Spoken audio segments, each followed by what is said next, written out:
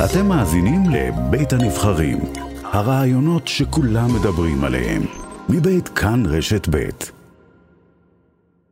חבר הכנסת אלעזר שטרן מיש עתיד, שלום.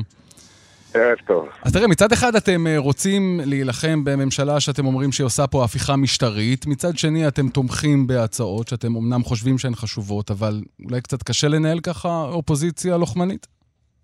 א', זה קשה, אבל אנחנו אמרנו מראש, כשאנחנו דברים שאנחנו חשובים שהם, נחשוב שהם חשובים לביטחון המדינה, לא נתנהג כמו הממשלה הרעה הזאת, כשהם היו באופוזיציה, אלא נשקול דברים לגופו של עניין, ובמקרה הזה, אני חושב באמת שלא יכול להיות שמחבל ישראלי, שמקבל כסף מהרשות הפלסטינאית על רצח שהוא ביצע כאן, וזה עוד ככל שהוא הרג יותר הוא יקבל יותר, בסוף גם ימשיך לכאן. הוא רוצה לקבל מהם את המענקים, שילך להיות אזרח שלהם. עד כדי כך החוק הזה צודק שאתה חייב לשאול את עצמך איך לא עשיתם את זה קודם. נכון, אני מודה שהחוק הזה הוא תולדה של חוק שאני העברתי יחד עם אבי דיכטר על קיזוז המשכורות, הוא גם נשען עליו בהרבה מאוד בחינות, וגם אני מודה שאני לחוק ההוא הגעתי על זה שמארצות הברית, לינזי גואם, על נחת אמריקאי שנהרג ביפו, אמר, ביקש ממני תמיכה שאני ארגן חברים אלופים. ואז אמרתי, רגע, אם יש שם חוק, איך אנחנו לא? ואז הלכתי לבדוק. ונכון, ויש חוקים שזה לא ברור איך לא עשינו אותם עד היום. אני מודה, גואטה, שאני שאלתי את השאלה הזאת גם תוך כדי החקיקה. אז הנה זה עבר היום ברוב גדול מאוד בקריאה שנייה ושלישית. בואו נדבר על המהפכה המשפטית. הנשיא אומר, בואו נדבר. בקואליציה אומרים, זה האופוזיציה שלא רוצה לדבר. אולי נכון יותר ונבון יותר מבחינתכם. ללכת ולדבר בלי תנאים, ואז אם לא קורה כלום, להגיד, ניסינו. לא, אנחנו לא עושים הצגות. קודם כל אני רוצה לברך את נשיא המדינה. יכל לא להתערב בעניין הזה. אין ספק שהוא נכנס לעניין כל כך עמוק וכל כך שנוי במחלוקת. הוא מסכן את המעמד שלו כמי שיכול לשבת שם ולהסתכל. אבל אני חושב שהגענו למצב של הנשיא אין ברירה. ולכן אנחנו גם תומכים בו. כיוון שמה שעומד כאן על הפרק זה באמת עתידה של מדינת ישראל. אני אמרתי לכמה חברים ששאלו אותי, אמרו, תראה, למילואים באים יותר דתיים. אמרתי, כן, את היהדות לקחנו כבר מכולם. עכשיו גם לוקחים להם את הדמוקרטיה, למה שישארו באמצע המזרח התיכון? ואני כמובן חושב שאין לנו ברירה אלא לחיות פה. אבל לא ענית, למה לא להיפגש? שטרן, בכל זאת לבקש 60 יום הקפאה של החוקים עוד לפני קריאה ראשונה, לא אחרי קריאה ראשונה, זה קצת יומרני מדי, לא? ואתה תשמע, אתה היית בבניין הזה. אתה יודע שפעם שזה עבר בקריאה ראשונה, המהירות שיכולים להאיץ הכל עכשיו לשנייה שלישית, זה יכול להיות יום אחד. אני חושב שאם כנים דבריהם, והבעיה כאן היא לא הכנות שלנו, הבעיה הם הממשלה, האחריות היא אצלם, הכוח אצלם, הרי הם תמיד יוכלו לעשות מה שהם רוצים. אז אם אתם באמת רוצים להתחשב בנשיא, ואם אתם רוצים להבין את מה שיהיה פה, אני אמרתי עכשיו, שהמאות אלפים האלה מלח הארץ, שחלקם, לא חלקם, התרומה שלהם למשק המדינה היא לא תסולה בפז, היא הרבה יותר מאשר המספר מהם שמפגינים ברחובות.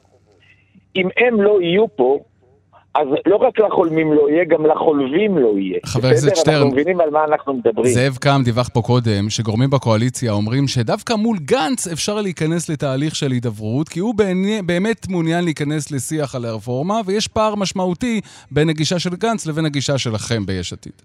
אני אגיד ככה, הגורמים בקואליציה תמיד ינסו לשחק ולסכסך בתוך הגורמים באופוזיציה.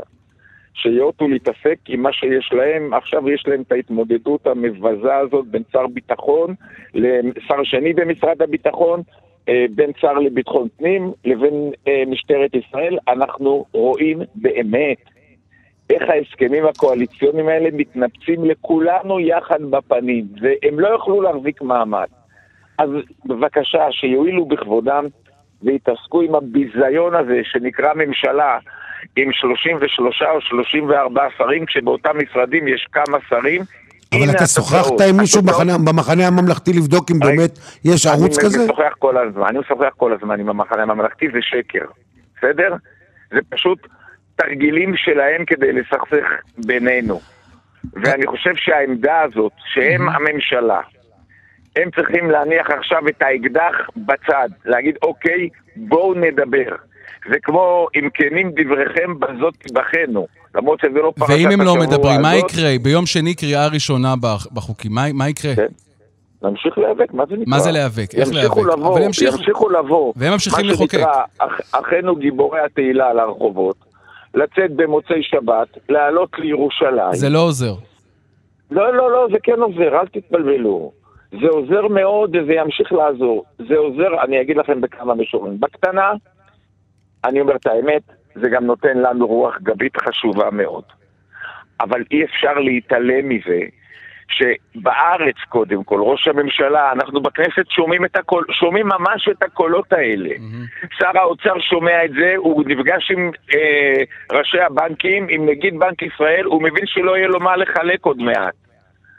ואז מה שיש לו להגיד להם זה למה שבאוסלו לא דיברתם כלום. אוקיי, בסדר, אוקיי, הוא לא היה, הם היו בממשלה כבר לא עכשיו 15 שנה, למה הם לא תקנו את זה, בסדר? ודרך אגב, זה לא אוסלו וזה לא התנתקות, זה פה שינוי כללי המשחק שאנחנו רואים מה זה עשה למדינות האלה.